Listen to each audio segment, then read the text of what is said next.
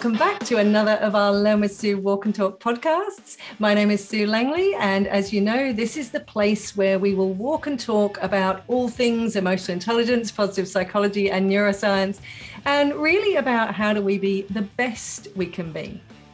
And once again, I am joined by, whether I do friend, colleague, or the usual frolic, an interesting person that some of you may or may not have heard of. I'm being joined by the fabulous Toby Pearce to have a bit of a conversation about all things entrepreneurial, success, well-being, etc. So welcome, Toby. Thank you very much for having me, Sue. Great to connect again. Really happy to be here. Wonderful. Well, I was going to say, as a bit of a preamble, obviously you and I first met through a work context. You were doing something pretty special. You invited me to be a part of it, and I was lucky enough to sort of work alongside you. And I'm going to get you to share a little bit of what you did and why you did it in a moment so that people can get to know who you are. But one of the things that I often say that you may not know, that I was always so impressed when I worked with you, because from a leadership perspective, I could see that you thought really, really quickly. And you could see your thinking just progress. And it was one of the things I really admired about you. And sometimes I know the challenge you had was then translating it for other people because you'd already gone 20 steps ahead. But your ability to see things and progress things and move, you just used the word brute force when we were talking before, but there's a lot of intellect behind there that I've seen working. So for those who don't know you, would you like to introduce people to people or yourself to people and tell them who you are and what you do? Sure, yeah. So I'm Toby Pearce. I'm just turned 30 years old. I'm a dad to a beautiful 3.5-year-old girl called Anna. I have been a very passionate business person, or kind of passionate about business in general, probably since I was an early teenager, I think, as far as I can remember. At that point in time, I didn't really know that it was business that I was passionate about. It was just way stuff worked, and how businesses worked and made money and got customers and that sort of stuff. But yeah, so if to summarize probably the last 10 sort of plus years of my life and my career, I was a terrible student, basically failed. I got asked to leave one school. I barely passed the last year of year 12 for the Australian listeners. I got a score, I think, of 54 out of 100 for year 12.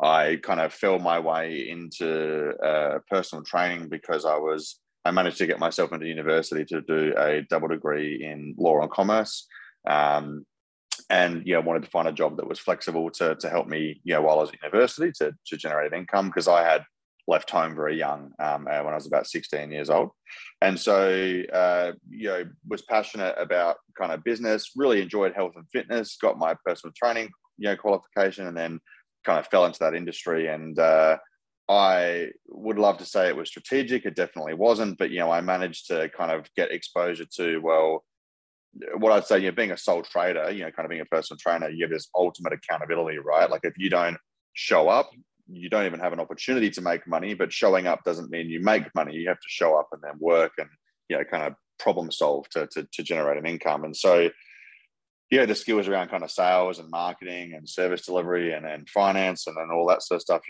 I would not say it was sophisticated, but that was sort of my first foray into doing that. And I, at a later point in time, kind of recognized an opportunity to bring technology together, with the health and fitness world, and was able to, launch a couple of variations of an online business, which ended up becoming an organization called Sweat with my partner at the time, Kayla. And we, I kind of tell the story quite transparently. We worked really hard and we did a lot of, probably good things commercially, but we were also very much, in a really great time and place for the industry and digital at that point in time. So we had a excruciatingly painful and very rapid growth journey. For the business, to put it into context for my life, I went from generating a couple of $100 a week in income after having left home, to making $10 million a year in EBITDA or profit, within sort of 3 or 4 years. So it was a very kind of aggressive growth journey. Only a few years after that, we got to about $100 million a year in revenue, and then subsequently sold the business shortly after, which was about probably about 12 or 18 months ago now. Without kind of going into too more detail, that's the business journey of the career to date. There's a variety of other, kind of interesting stuff along the side of that, but that's sort of the headline summary for now. is brilliant, Toby. And I think that's what's really interesting. So from our listeners' perspective, you may have heard of Toby, or you certainly may have heard of Sweat. Because to your point, Toby, and again, one of the things I was really impressed by, I think when I first met you, there was like 8 people in the business or something, and the growth was huge. How did you handle that from not just a leadership perspective, but an overall well-being perspective? You used the word excruciating. So how did you handle it? Yeah. I think if you ask me the question at different points, my answer would be very different. So because we'll call it the insanity of the journey was not linear, right? There's peaks and troughs throughout based on what's happening, and I commonly like to refer to them as character building experiences, right? So I think at the time, especially earlier on in the journey, and earlier on would have been sort of, 2015, 16, 17. I would say like earlier on, I probably thought I was handling it okay, but I probably really wasn't handling it okay. And I'd say that's really, I was probably to a degree not incredibly emotionally aware. I would say like unconsciously avoidant, of certain kind of feelings and things that were happening. But definitely felt the discomfort. There was just a lot of stress and pressure. And I think to your point earlier, I always one of my capabilities, and I didn't really know this until very recently. One of my abilities had always been to solve kind of highly complex, multivariate problems many years in advance. That was a skill set that I always had that I didn't really understand. And so, to your point earlier, one of my key frustrations that I struggled with a lot was I kind of knew the answers and I knew what had to happen next, but I didn't actually have the skill set to bring that to life yet. And so that was, several years of very, large discomfort there. But I think later on in the journey, and, kind of big thanks to you and your organization, and then, someone who you referred me to work with later on, Travis, I mean, I feel like my life and my perspective and philosophy has kind of completely changed. And as a result of that, it makes kind of those sorts of challenges a lot easier, and in reflection, a lot easier to understand as well, importantly. So, yeah. And just thinking about that, and you mentioned, Toby, obviously you're 30, you've built a business that was 100 million plus, you sold it for lots of millions. You've done very well, and lots of people want to be that entrepreneurial person. Lots of people have the dream of, I'm going to be a billionaire, or whatever it happens to be in our lovely Western world that we have. What's some of the biggest sort of learnings and advice you give to people now in your role mentoring many people in this space? Yeah. So, I mean, I think one of the cut-through points, which I think is really interesting to talk with founders about, is, this notion of like, why are you actually doing this and what's driving you to do this, right? And, more often than not, people are really afraid to say, I want to make money. Right, like they find that to be almost socially unacceptable or inappropriate, right? But more often than not, and at least in my experience working with founders, not all of them. This is not the rule, but one kind of overarching principle is that like a huge amount of this is fear driven, right?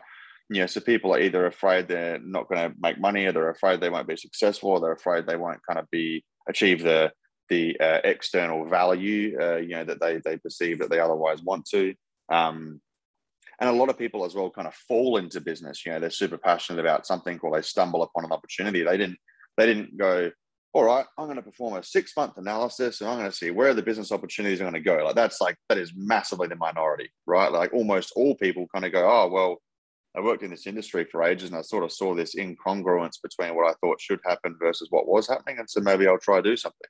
Yeah. Well, that's a very common tale, right?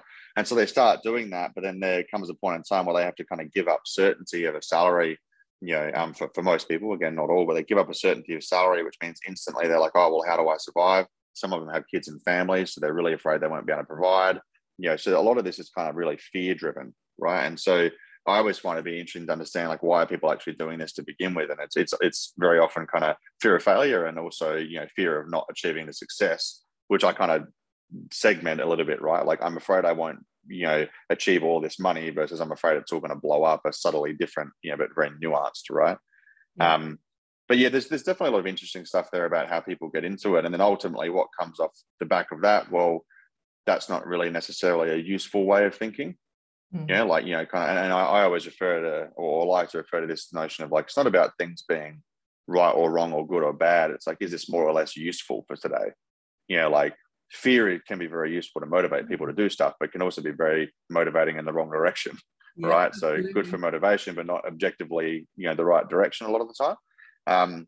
So then we kind of come back to, well, what skills and competencies do these founders need to build in order to get where they're going, right? So if we kind of put the emotions to the side and get kind of more objective around skills and capabilities, well, what do you need to get where you want to go, right? And that's normally, so there's this like, how do you navigate, understand, and control your emotions? And then how do you allocate and prioritize your time to make the decisions and build the skills and competencies that you need to become successful? They're kind of these like two big buckets of work, right? Obviously, I'm not like a psychology and neuroscience expert, so I try hard not to advise too much on the how you're feeling piece. I try to refer that part on, but around the whole skills and capabilities piece and like objectivity, accountability, decision making, like I feel like that's more my specialty area. Mm. And it's interesting you say that, because I agree. Many people who start their own businesses, potentially myself included, initially actually don't necessarily want a business. They just want to have the autonomy of working for themselves and making choices, etc., which I think is really important to be clear. Why are you going out on your own? Is it to build a business, or is it to create your own job and create your own work and have choices? From a business perspective, what have you found that running your own show and building the business, what did it give you? Yeah, like, I mean, everyone's different, right? So the value that they're going to drive from it is different. So, and again, like a lot of these things, if you ask me what it gave me at the time, versus what it's given me now in retrospect, again, my answer would be different. So at the time, it gave me an opportunity to build financial success, right? Like, and that's an uncomfortable truth, like that's an uncomfortable truth for me to say, so like I had an experience, as a younger adult, a teenager, my model, the model that was built for me about money as a child, was that money was directly correlated with, self-value and importance, right? And so I understand, and a lot of people can understand even hearing that, that's a very, or a potentially damaging mindset, right?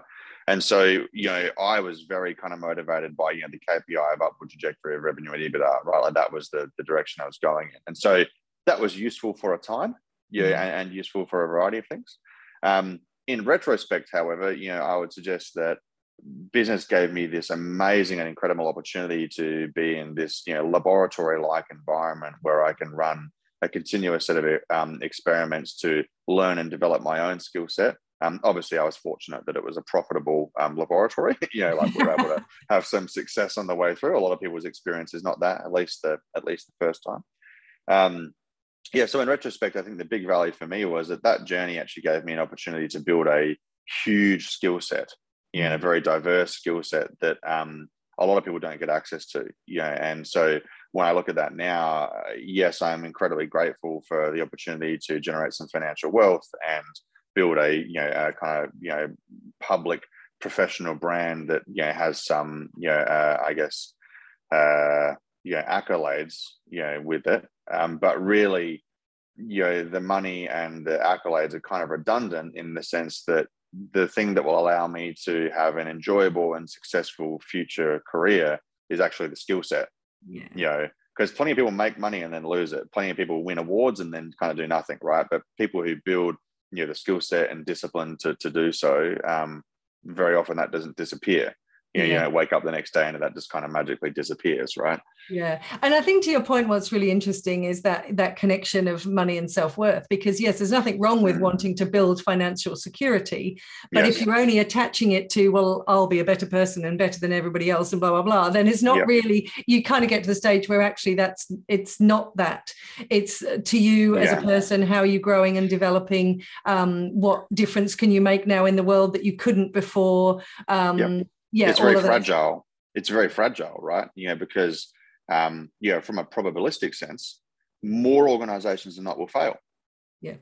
Right. And so if that is true, and you have your mental model around self-worth and the relationship it has or does not have with money is similar to what mine was when I was younger, that's a very dangerous place to be, because if you engage in anything and it is not successful financially, well, that's you're in a very fragile position because you have a direct relationship between, financial success and personal worth, right? And so, for me, and we had a variety of experiences, failed capital raises, years where we made financial losses, et cetera, et cetera. Like that was a mortifying experience for me. Like, oh my God, I'm a terrible leader.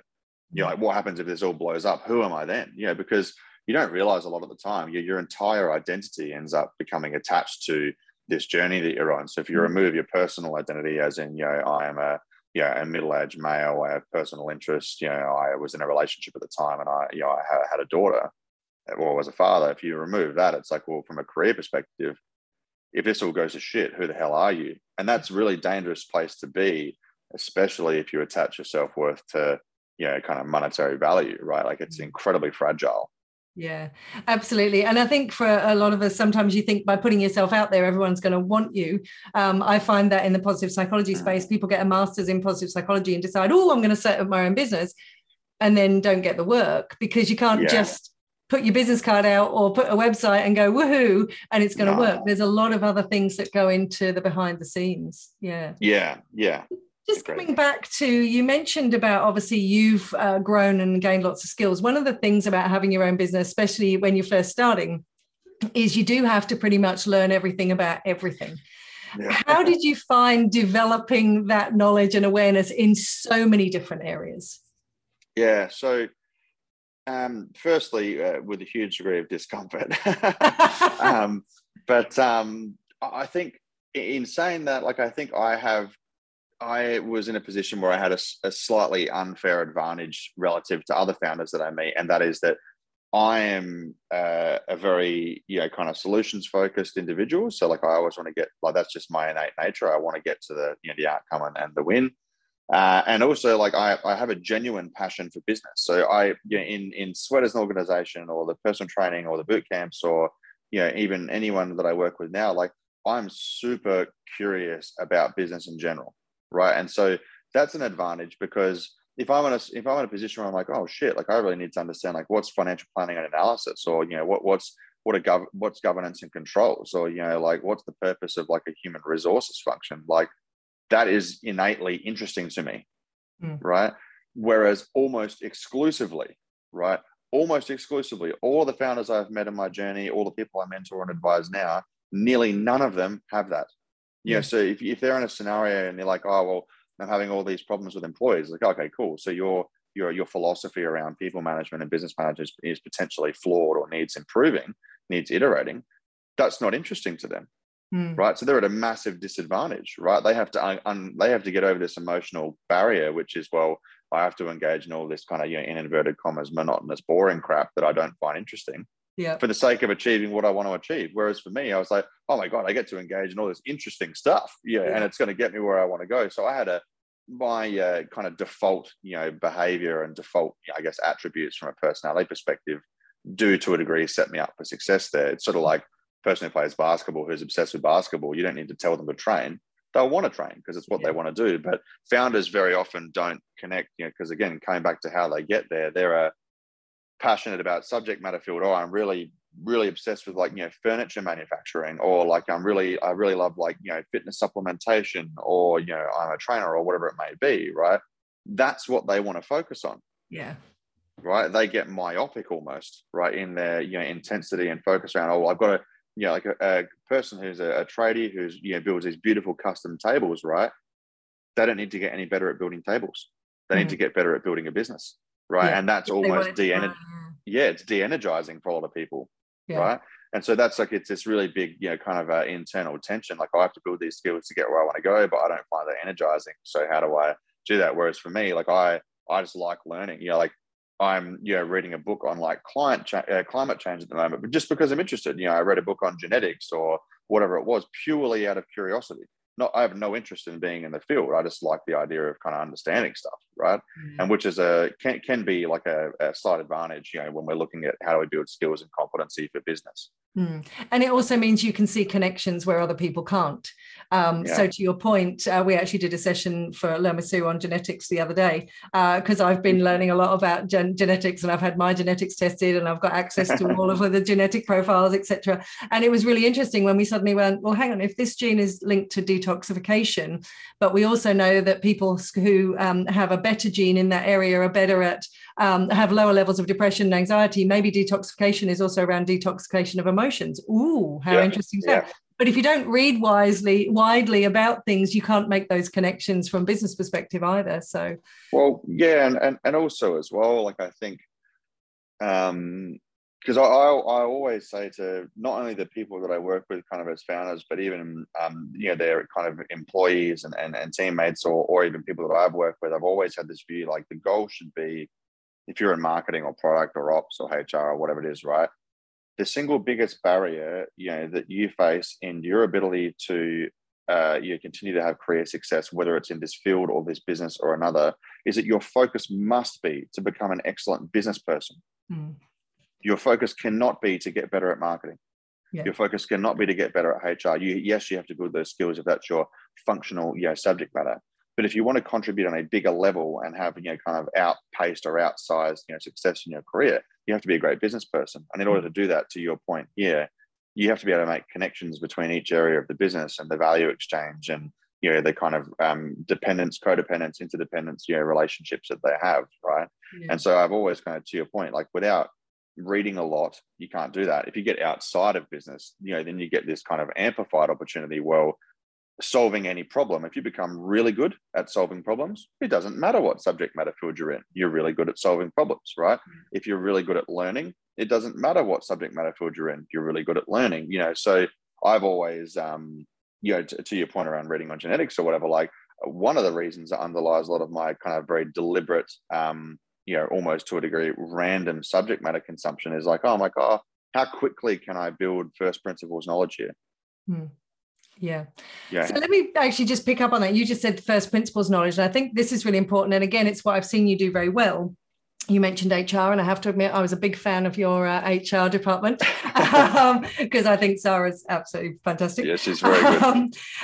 But thinking about that, to your point, you don't have to be the expert, because hopefully as you build your business, you bring in the experts, but you've got to know enough that you can use their skills to the best of their advantage. Whereas if you don't know it, to your point, you're not making that connection, I guess, about what they could be doing. Yeah, well, and this comes down to, so again, kind of just anecdotes here, right? The quality of all of your outcomes in life, and in this case in business, will come back to the quality of your decisions, right? You can't make quality decisions if you don't understand problem solving, decision making, logic, reasoning, and in the subject matter for at least some baseline knowledge. So, for example, like in human resources, like I have very limited knowledge, about kind of like industrial relations, right? I have very limited knowledge about very specific kind of employment relations or contract relations in different areas, right?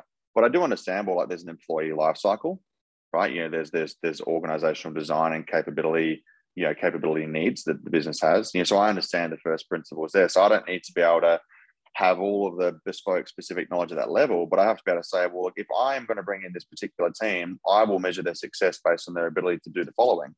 How they do the following and how they achieve the following is not necessarily my key interest area. And again, in some areas, for example, I might index really high in, product and marketing and analysis. That's I index higher over here, right?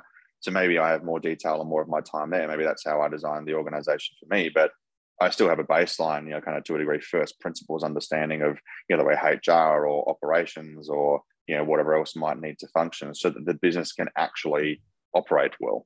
Yeah, right? That's kind of my view too. Like, I don't need to be a CFO, but I do need to know how to read a P&L and a balance sheet and know if we're actually making any money or not. Yeah, that's important. That's very important. So thinking about where you are now, obviously, as I say, as an entrepreneur with Sweat, you're in, as you say, certain things came together really well. COVID, in theory, was an opportunity, and you were very well positioned for that opportunity. You'd been sort of building there. One of the things that somebody mentioned to me during my first year of COVID, because COVID has been very good for us too, And somebody said to me, you've taken advantage of a really bad situation. And I'm like, wow, I never thought about it like that. I just thought this is an even bigger opportunity for me to reach more people. How did you sort of reconcile? Because it was a huge opportunity for Sweat. Yeah. So this is a very, very complex scenario, right? So if we say like, it's a good opportunity, or categorically, why is it a good opportunity? There's a variety of reasons, but let's say it presented an opportunity for us to create outsized financial performance to effectively inflate the appearance of the business to make it more desirable from an acquisition perspective, right? That's theoretically, right? And I don't want to kind of get too far into the technical details, right? But so why does that opportunity present itself? People will go home, working out at home becomes more prevalent. The prevalence of that then kind of theoretically means there's a big demographic shift, right? And the shift meaning that we become more desirable to the end consumer, right? If that was the only variable that changed and no other variables changed, then the theory that I mentioned earlier, that would have stood true. And then simplistically, we would have, won based on that criteria in isolation, right? But like most things that occur, if this moves over here, lots of other things move over here. Stuff doesn't move in isolation, right? And so that happened, of course. Well, but then the nature of the competitive environment drastically shift. Why? Well, because in the leading 2 years, the barriers to technology drastically fell down, which meant that speed to market, cost to market, et cetera, was basically reduced to zero, right? So the level, I think there was like nearly 100 or 200 new competitive entrants like per week or per fortnight at the beginning of COVID. So the demand has massively gone up, but the competitive nature has gone up. Well, as the competition goes up, the economic efficiency of marketing typically degrades acutely or chronically, right? So in isolation, that would have been not that great, but potentially still a winnable scenario. Simultaneously, employees then need to work from home. So there's kind of this like leadership tension and complexity. Simultaneously, we had just failed a capital raise several weeks beforehand and inflated the business. So we had to terminate, nearly a third of the company's employment, right? Simultaneously, Apple had dropped the IDFA, which is an advertising data token effectively to use to attribute marketing performance. They dropped that, which reduced Facebook and Instagram's advertising efficacy by about 40%. Yeah. So on the one side, you've got positive reinforcement, more demand, et cetera, et cetera. But on the other side, you've got complex management, problems to resolve, cultural difficulties, decreased advertising performance for a variety of reasons. So economically, and the last criteria there is that to understand the impact of that economically for a subscription business, you need time, right? Yeah. It's very hard to do acutely. So I was in a position where I had to make a decision. The whole organization is saying, spend more money on ads, ramp up ads, accelerate, go hard, go hard, go hard. And we did that for about 2 weeks. Now I said, we can't do this anymore because I'm predicting it's going to all go to shit. Yeah. And it did. It all went to shit. Like the whole industry crapped itself, right? Companies were failing left, right, and center. Most technology companies were downsizing and terminating employees. You could acquire a customer really cheaply, but no one was hanging around because all the customers wanted to try what everyone was doing. You could potentially even theorize that, psychologically people were too stressed to commit to ongoing workouts if they weren't already, like if they didn't already have the habit built. Right? Building habits is very complicated in a low stress environment, let alone a high stress environment, right? So theoretically, yeah, you would have thought that it would have been great. And it was for a short time. Like it was amazing for a very short time. We're talking like weeks, right? But then after that, for the following however many months, 12 or 18 months, which have inevitably led to our sale, it was a very hard time. Yeah. But what I find interesting there is, and again, maybe this is something that you've been able to do over your career, is how quickly you can move. Because I know in my industry, when COVID hit, many people like ourselves, we were all mainly face-to-face and it was bang, overnight, gone. We transformed in less than 4 weeks, back up and running, and it's been the best few years we've had. But I saw a lot of people waiting. Oh, it'll be back to face soon. Let's just wait. No, let's put a pause. It won't last long. And then those people have really struggled. I wonder your thoughts throughout your career, because again, I've seen the way your head works. You seem to be able to move quickly and be able to take advantage of that. What's your thoughts? Yeah.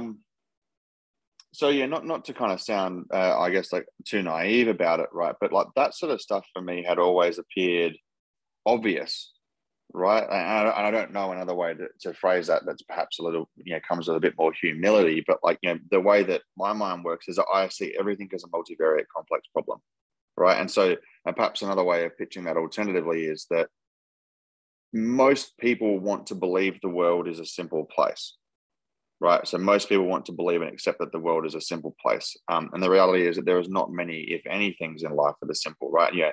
Another example, people want to believe, well, eat healthier food and go to the gym, right? And then you'll have a good body and be super healthy. It's not really that straightforward, right? A lot of people want to say, oh, you get really wealthy, save some money and put it into stocks or property. It's really not that simple, right? If it was, everybody would have six-pack abs and be able to bench press 200 kilos, and everyone would be a multi-billionaire, right? So the reality is that on the surface level, things are simple, but they're not. And I think again, coming back to my innate nature, I really like complexity. Like complexity really gets me going. If I look at something and I can't immediately figure it out, I'm like, oh, okay, like I've got to kind of pay attention here and have a look. And so I think in scenarios like that, and or when it comes to just business planning or strategy or whatever it may be in general, I think trying to understand the problem first is normally a stage that is skipped by the majority of people, right? And so even coming back to some of the positive psych stuff that you do, right? Even this notion around solutions focused mindset is like a really, and I thoroughly support it. It's a really interesting thing. But even the titling, right? So like the terminology that we use there is like it is implicit, that we should go to the solution, or we should always focus on the solution. Now I know that's not what the theory is about. The methodology is much more nuanced and detailed than that. But from a surface level, it's easy for it to appear that way. But I always ask myself the question, like, what problem am I actually solving here? Like, and how am I viewing and constructing the problem in my mind? It's almost like the scientific method, right? Like, what's my hypothesis and what are my testing criteria, right? Whereas a lot of people go to like, oh, I'm trying to improve conversion rate and this will improve it, so let's try that, or they rush to the simplicity, right? But more often than not, I believe you have to get complex first before you can get simple, right? You can't get simple without first understanding the complexity, right? Yeah. And it's that test and retest that sometimes it's not just a simple get from here to here and this is the problem, this is how I fix it. But actually, as you indicated earlier, you solve one thing, but if you haven't thought about the other things that it's going to impact, then you could find yourself worse off. So what about now? Because obviously, in theory, from a financial perspective, you probably don't need to work anymore. But I'm guessing you do need to work from a personal perspective because of your own mindset. So what are you doing now, and what do you see the future holding for you? Yeah, so initially, so I sold the company and I stepped down from my role as CEO earlier this year, February, March. And part of that process, there was it presented a good opportunity for development for me in a variety of different manners. But one of these ways was like, how good am I at kind of doing nothing? Right? Like, so is there a skill set there that I've not yet built? And so with the support of those around me, I decided to embark on a journey to see if I could do not a lot. And so I've told a few people this story. I kind of go, sold the company, exited the business, had a celebratory drinks on Friday.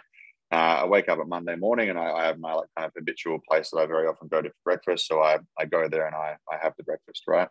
And long story short, I do that and I get home to this new place that I've moved into at around 9 a.m. and I sit there and like instantly I'm just like overwhelmed with this, like, what the hell is life? What am I doing? And instantly, and this was a, kind of fascinating experience. I was like, well, I don't have much time left to live. I've only got like 50 or 60 years left. And I was like, well, what do I want to do with that? Like, what do I want to do with my time? And quite an overwhelming, like an emotionally overwhelming experience. But anyway, after, kind of a decent period of kind of reflection, and I tried to spend a couple of months not really doing anything, I, came to a whole series of conclusions, one of which was that, and I knew this kind of intuitively, like I need a lot of stimulation for me to kind of remain energized. If I don't, I actually get really drained, really quickly. So I was like, okay, well, where am I going to get my stimulation from? What's enjoyable, or energizing to me? And, that obviously falls largely into business. I have some other personal endeavors, but, largely falls into business. And I was like, okay, well, that means I have to be involved with business one way or another. What are the possible opportunities for involvement? Mentoring or advising people, investing in businesses, and or kind of building my own. There's some others, but categorically they're sort of, the primary ones, right? And so long story short, I was like, okay, well then how do I kind of make decisions about that? I'm like, well, the investing front, really you invest to get a return. So that's kind of sorts itself out. There's some other stuff for sure, ethical investing and all this sort of stuff, but really it's about, generating a return on your assets, right? So outside of that, I was like, well, what am I going to do? I was like, okay, well, if I'm going to work with people, I want to do that because I want to help them achieve whatever their version of success is. And I want them to be able to achieve it with much more sanity than most people do, because the entrepreneurial journey is frankly insane. There's not a lot of logic to support it's a good idea, right? Most people fail. It's incredibly stressful. It's emotionally hard. It's financially stressful. It very much dominates your life for the most part, and based on those things and the fact, like I said before, that most fail, it's like, well, why would you engage in that activity, right? Nonetheless, lots of people do, and lots of awesome stuff comes out of that, as a result of those people kind of leaning into the discomfort and uncertainty. So, I really get a huge amount of energy from being able to help people kind of do that and, watch them grow and support them in their goals. So that's one big part of what I do. The other part around kind of investing, that's a bit smaller.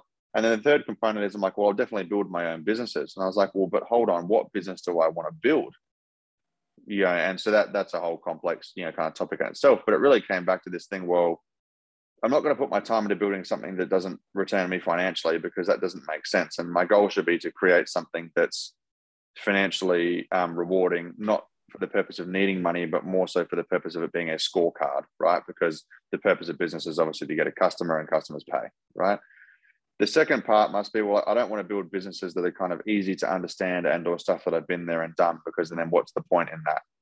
Because if it's not really, I don't need the money, it has to be something that I'm going to build new skills and capabilities from. So, that's kind of criteria 2. And then, criteria 3 was, well, if I'm building skills and whatever, that's great. And even if I am or I'm not making money, that's great. But like, what really am I giving back to the rest of society?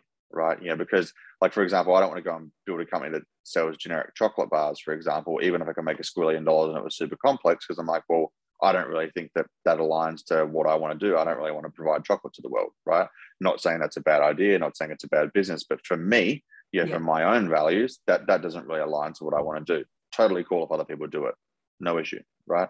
So that then creates a complex set of criteria. I have to add significant positive impact to the rest of society. It has to be complex to provide me stimulus, in the long term, 5+ years ideally. And I have to find a way to kind of make it financially rewarding, even without any other criteria. That already massively reduces the scope of opportunity, right?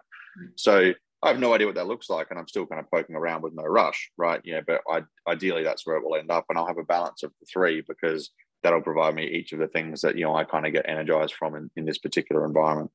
Yeah. And there's a few things that's interesting that you said there about, can you learn to do nothing? And I think to myself, my identity is probably very much in my business or what I do and those sorts of things. And is that a bad thing? But also to your point, and I can hear your strengths coming through there. I know for me, and you just mentioned it, the thing that energizes you is when you're stimulated, etc. Yeah. And my number 1 and number 2 strengths are time optimizer and work ethic, which people always laugh about because I basically work all the time.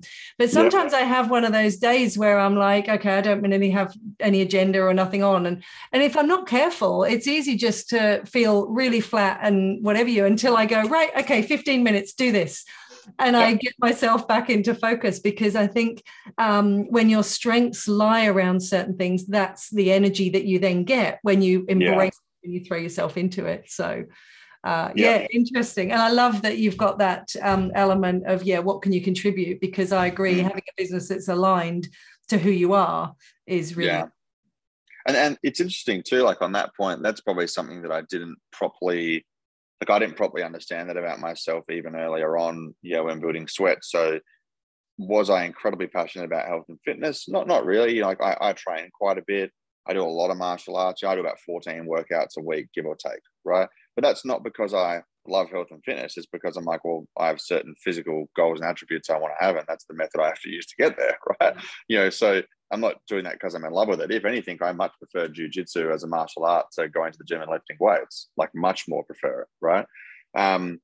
but on the business front, like I was still kind of very subconsciously satisfied and fulfilled, that we were adding something positive to society. We were helping, in some cases, millions of women around the world improve a variety of their, life characteristics, whether it was, their health or, their kind of, confidence and mindset, or their physical capabilities, whatever it was. And I didn't properly understand that until we started running events. And, I would go and see these events and you just see these girls kind of like crying as they're celebrating, or being very emotional as they're celebrating, the physical skills that they built and what they've achieved kind of through health and fitness, which we facilitated, right? Which was, the purpose of the company, right? Empower women with fitness. Yeah. So that was the reason for existence, right? And so, passionate about health and fitness? No. Was it adding, positive impact to society? Yes. And then, so now I'm on the other side of that. I'm like, oh, cool. Well, okay, that's criteria for me. Yeah. I have to find a way to, build organizations that have a contribution to society one way or another that I deem to be positive. Right. Yeah.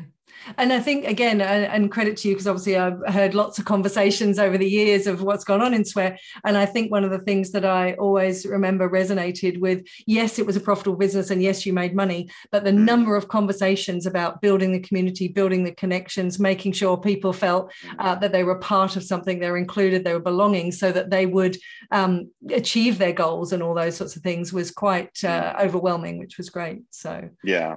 So just focusing as we sort of bring this to a close on you, what do you do to look after your own well-being, both physically, mentally? You've mentioned 14 workouts a week, but what else do you do for your well-being?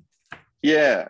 So I think I have like my kind of quarterly goal setting process, right? And I use that at that point in time, I use that as a means to check in with kind of like how I'm feeling, the trend of my, kind of well-being, like what's the trend of my well-being. So, and the reason why that's the trend is because on a daily basis, I have my, my kind of nutrition plan, which is very unsophisticated, but I have decent knowledge there. So it's quite fluid. So I have a particular kind of style of dieting that I follow. I have a particular type of kind of training that I do, and that training is constructed for physical skill set and competency. So like, am I physically strong and mobile and functional and this, that, and the other?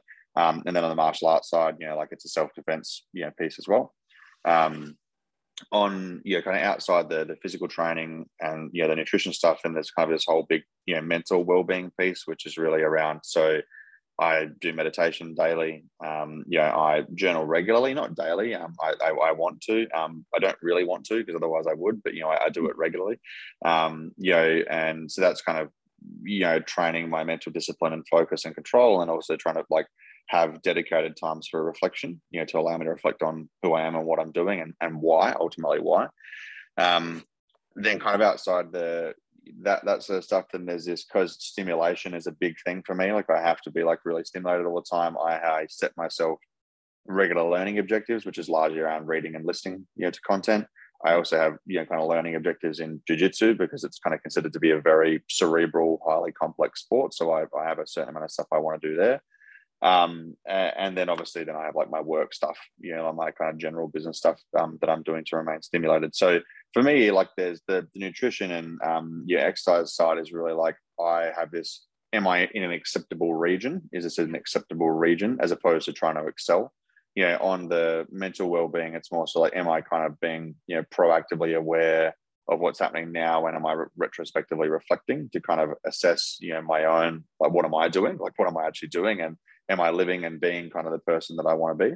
And then I'm like, okay, well, to be the person that I want to be, yes, I mentally need to be there, and physically and whatever I have to be there, but also like on the stimulation front, that's a really big, like I identify that as being a big problem for myself, a problem to solve. If I'm not remaining stimulated, it kind of cascades negatively throughout the rest of my being. So then, how am I maintaining that? Like most of my life considerations, are, kind of career focused, like, so I really love, being a dad. I really love kind of the physical training. I'm really happy in my relationship. But for me, and this is still something I'm working through and reflecting in my own mind, is that if I don't feel like I'm stimulated and progressing in that other area of my life, it makes it really hard to be what I want to be in the other area. So in other words, to be a really good dad and to be a really good partner, I find very challenging if I'm not stimulated over here. And that's something that I'm frankly quite embarrassed to be honest about.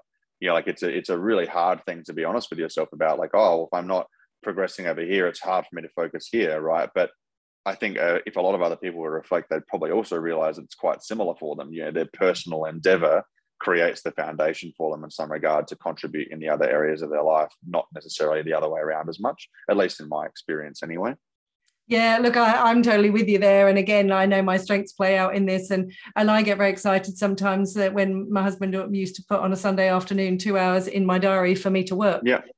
Because he knew that if I didn't sort of have that, the first time I had a whole weekend free, which was soon after COVID, and we moved up to Byron, 2 whole days. And I'm like, what do people do? What does it look like? Yeah. But this is the thing, right? Like I love the conversation around work-life balance.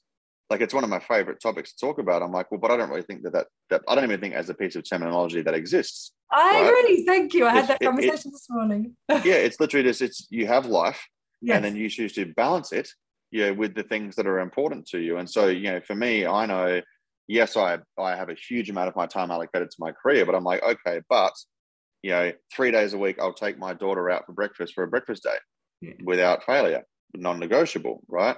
A couple of nights per week, like we'll sit inside and read books together or whatever, or just hang out and kind of do nothing, because for me, that's what I believe is necessary to, successfully deliver on that role in my life, right? For my partner, Rachel, and I, like we have, some designated time, for certain activities that, we like to engage in as well, because if we don't, well, then how do you kind of live up to the commitment that you've otherwise made, right? And so the reality is, it's not work versus everything else. I agree. Like, and I really have a disdain for that mentality, right? Because work can be a good thing.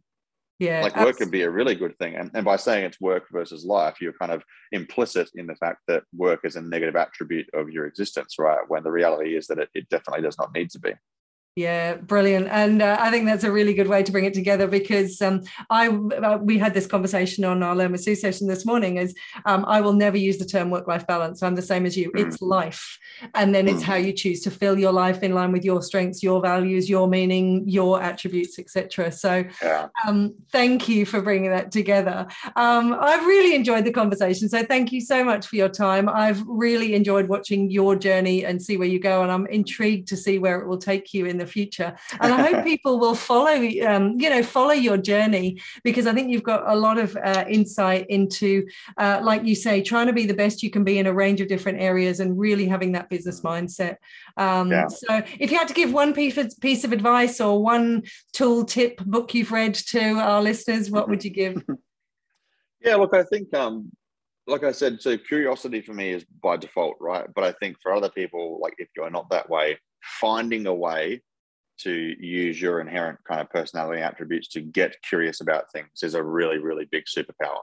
Like it is a massive superpower. So that'll be different for lots of people. And, they shouldn't be seeking how to achieve that from me. They need to find someone who can help them. Someone like yourself, Sue, who can kind of understand them and help them and guide them get there. But I think curiosity is a massive superpower, right? Because if you can create a genuine passion for interest in something, you're much more likely to do well at it, right? Because even coming back to the work-life balance thing, and then it doesn't become a negative attribute of your existence, right?